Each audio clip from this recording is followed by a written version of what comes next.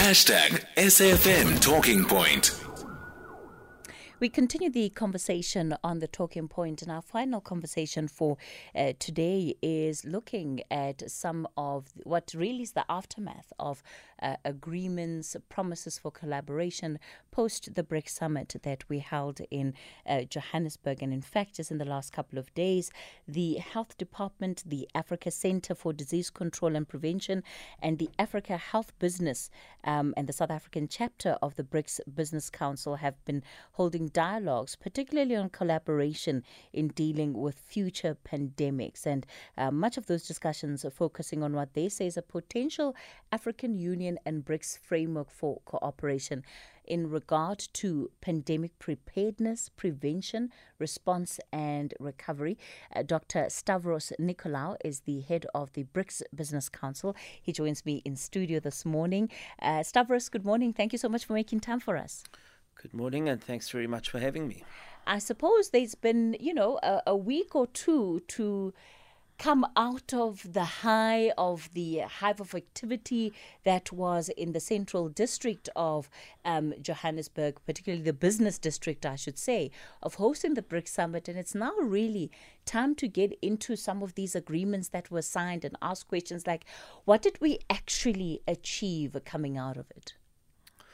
Firstly, you're quite right. There was a degree of exuberance, I think, probably justifiably, because many predicted that we would not pull off an event as large and as complex as hosting between 40 to 50 heads of state or their representatives. So it's immensely complex.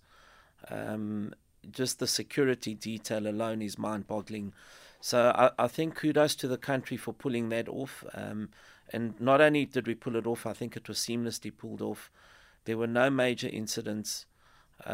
So from a confidence-building measure, I think we could probably tick that box. But now, as you correctly point out, what does this all mean? What does it mean to the average person in the street? So a couple of things happened. I think the first is there is an expansion set to happen with 6 additional countries joining BRICS. So it'll be a formation of 11 countries from the 1st of January 2024. This expansion, what does it mean in practical terms? It means that BRICS now covers 48% of the world's population, around 37% of global GDP, and around 35% of global trade. So these are all significant numbers, and we've got to make these numbers work for our country. Now, the thing that the BRICS Business Council was highly occupied and seized with was understanding the trade patterns as they exist at the moment. So we find that with the present 4 BRIC countries, South Africa runs a trade deficit. The largest, as you would expect, is with China. Of course, China being the size economy that it is, the second largest in the world. And the lowest deficit being with Russia and Brazil. So either way, these are deficits. And, no problem having deficits, but you need to analyze what causes those deficits and how do you narrow those deficits. And a very clear pattern that's emerged is that we tend to export a lot of minerals and raw materials and then import value-added finished products back into the country. So there is a call for greater export of finished products from South Africa. We do have some industrial base to speak of in the country, and we need to give momentum to that industrialization endeavor, and that is usually best achieved through exports. Now, lastly, in the midst of trying to identify what are the products that you can export, we have to complement that with inward buying missions. So what was a very positive signal was a couple of days before the BRICS summit, in fact about 5 days before, there was an inward bound buying mission from China, and 40 billion rands worth of exported products were agreed to And that would mean our South African companies, both manufacturing and agricultural companies or agribusinesses, will be able to export around 40 billion rand worth of South African products to China. So these are the things we need to do to make BRICS work for us. But certainly some very positive signals around pulling off a world-class event, around the expansion, what that means. I think around South Africa's very deft diplomacy at the time. And lastly, the trade patterns are critical for people in the street. Just talking about this issue of the trade patterns, and I'm going to interlink it with the collaboration around, the state of preparedness for future pandemics and how there can be greater collaboration. So we have the example of COVID-19 to go back to and what happened under that period. Have you been able to identify why it is that despite the existence of this group, being the BRICS group of countries, where you have India, where you have China, that of course also did significant work in terms of vaccinating their own populations, developing their own vaccines, etc., there doesn't seem to have been a lot of support and information sharing within the group itself. And that, of course, also translates itself into the trade patterns that you're talking about. Why is that? If everybody is under here, is sort of under this umbrella with a vision, as many of the leaders were saying in the summit 2 weeks ago, of shared prosperity. It's one thing to talk about shared prosperity, but it's another to actually have that realized in how you do things on a day-to-day. I think COVID was a rather unique set of circumstances, and not for a moment am I justifying what happened, because there was significant outrage at what happened, particularly at the levels of health inequality and inequity that came to the fore. So it wasn't only BRIC countries that closed borders. We saw this with the West. We saw this with just about every country around the world. Those that had secured or acquired vaccines were not sharing them for love or money. Now, this thing of solidarity that everyone spoke about in January and February 2020, remember we had our first case of COVID on the 6th of March 2020 here in South Africa. So prior to that, everyone spoke about solidarity. But when it came to the crunch, everyone looked after themselves first. They all became insularized. In the case of China, their vaccines were found to not be registrable at that point in time in South Africa, the same with the Russian vaccine. But those are all sort of minor details. The big picture here is that when, and it's not an if, it's when the next pandemic presents, we have to be certain that we are self-sufficient on the continent, because the world becomes insularized at times of pandemics, and we simply cannot afford to go through the vast levels of inequality that we saw, where African lives and livelihoods could have been saved if we were able to acquire vaccines and other medical countermeasures, as they call them. So what is required here? Very simply, Africa, led by South Africa, because we are the leader here, Africa needs to develop its own manufacturing capacity and capability. There are some significant moves already in that direction, and we need to follow through on this.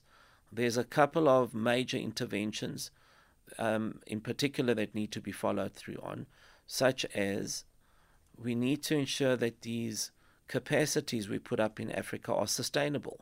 Now, they can only be sustainable if the global vaccine procurement agencies, so here I'm referring to Gavi, to UNICEF, and even our own African health departments on the continent, they need to start buying vaccines from African producers. So it should be vaccines manufactured in Africa for Africans by Africans. Does that need to happen within a BRICS framework? Because this is a conversation that has been happening sort of in the height of the pandemic, coming out of it. So is BRICS necessary at the table? Because this is something that should be happening with or without it. And the reason I'm saying this is because, of course, right now, it's been framed within the context of BRICS, and a lot of the groundwork that has begun around this conversation has sort of taken place outside of that context. The BRIC countries, or at least some of the BRIC countries, not all of them. So I keep referring to the BRIC because I'm leaving South Africa out of this for the moment, right?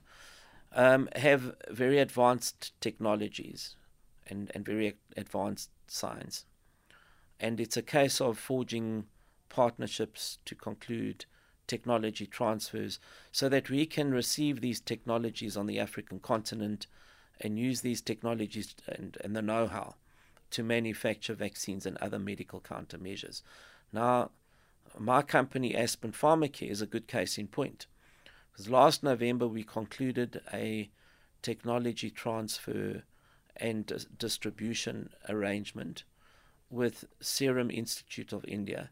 Serum is the largest vaccine producer in the world.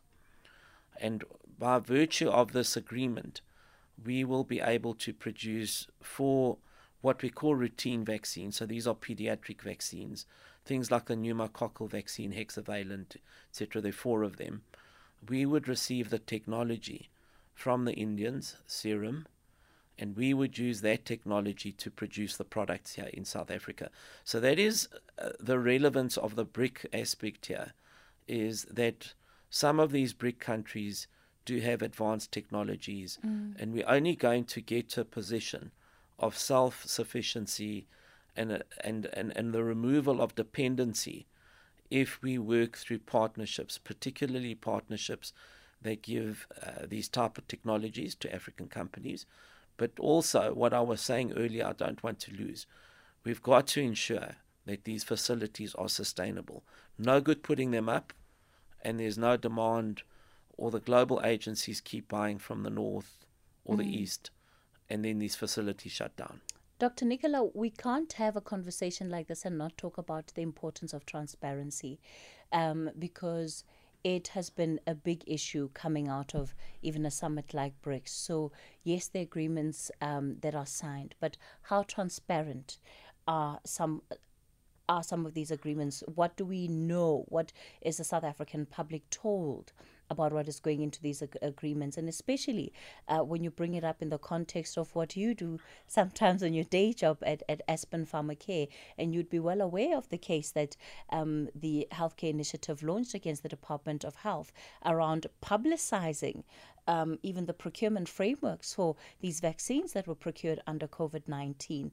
And so how do we ensure that even where there are negotiations and agreements of this nature that are taking place, that those that are represented, and we'll speak for South Africa here, not necessarily the other countries that may be part of this framework, but how do we ensure that South Africans are part of this conversation from the onset, that it's not a case of we hear about what is happening when it is being announced and we think, oh, okay, well, that's nice. Who of us was part of the conversation? How was the public actually brought on board? Have we been told? Has there been full transparency around these issues? Look, firstly, I'm of a very clear position that anything that is aimed at public good needs to be fully transparent.